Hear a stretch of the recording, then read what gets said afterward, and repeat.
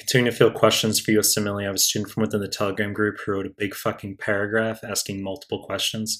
The first being about how to memorize boring shit. Those are his words for USMLE. Okay, he says signal transduction pathways, etc. Just boring stuff. And I have very fucking excellent advice here. Okay, so before we get started, please subscribe to my channel. I really appreciate it. Give the video a like. I really appreciate it.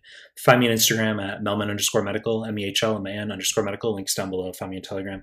Links to the Telegram group and channel are down below. Now let's start the clip. Student wants to know how to memorize boring shit, and he cites signal transduction pathways as an example.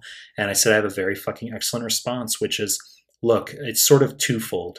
There's a combination of you don't have a choice, okay? You have to just stomach the fact that it's the content that's on the real USMLE. You have to handle it, okay? So it might be boring to you. USMLE doesn't give a fuck. You have to learn it. So there's that component. But then I would say more importantly, there's actually the aspect of what I don't want you doing is memorizing nonsense, enzymes, pharmacokinetics, etc., but yet you don't know how fucking DKA works, or you don't know the difference between Addison disease versus Conn syndrome. You don't know the difference between SIDH versus DI versus psychogenic polydipsia.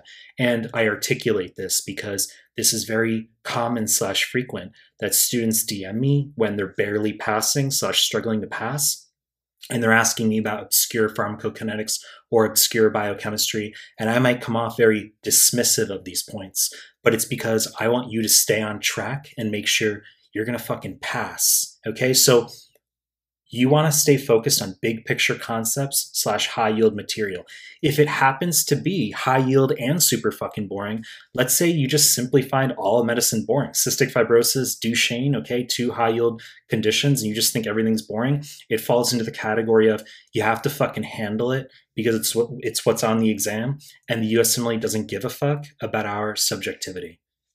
You know the deal. I'm gonna continue to make more content. If you like my stuff, subscribe to my channel, and I appreciate your time. That's it.